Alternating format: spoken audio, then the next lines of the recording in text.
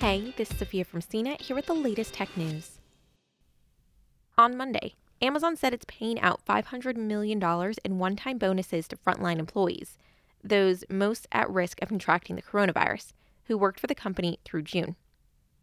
Dave Clark, the company's SVP for worldwide operations, wrote a note to workers saying, "Our frontline operations teams have been on an incredible journey over the last few months, and we want to show our appreciation with a special one-time thank you bonus." Full-time Amazon workers, Whole Foods employees, and delivery service partner drivers will get $500, while their part-time counterparts will receive $250.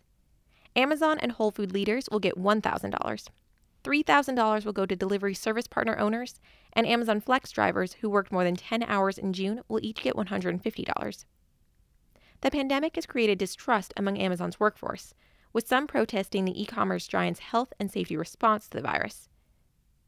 Workers and 13 state attorneys general have called on Amazon to release more detailed information on coronavirus cases and deaths among its employees.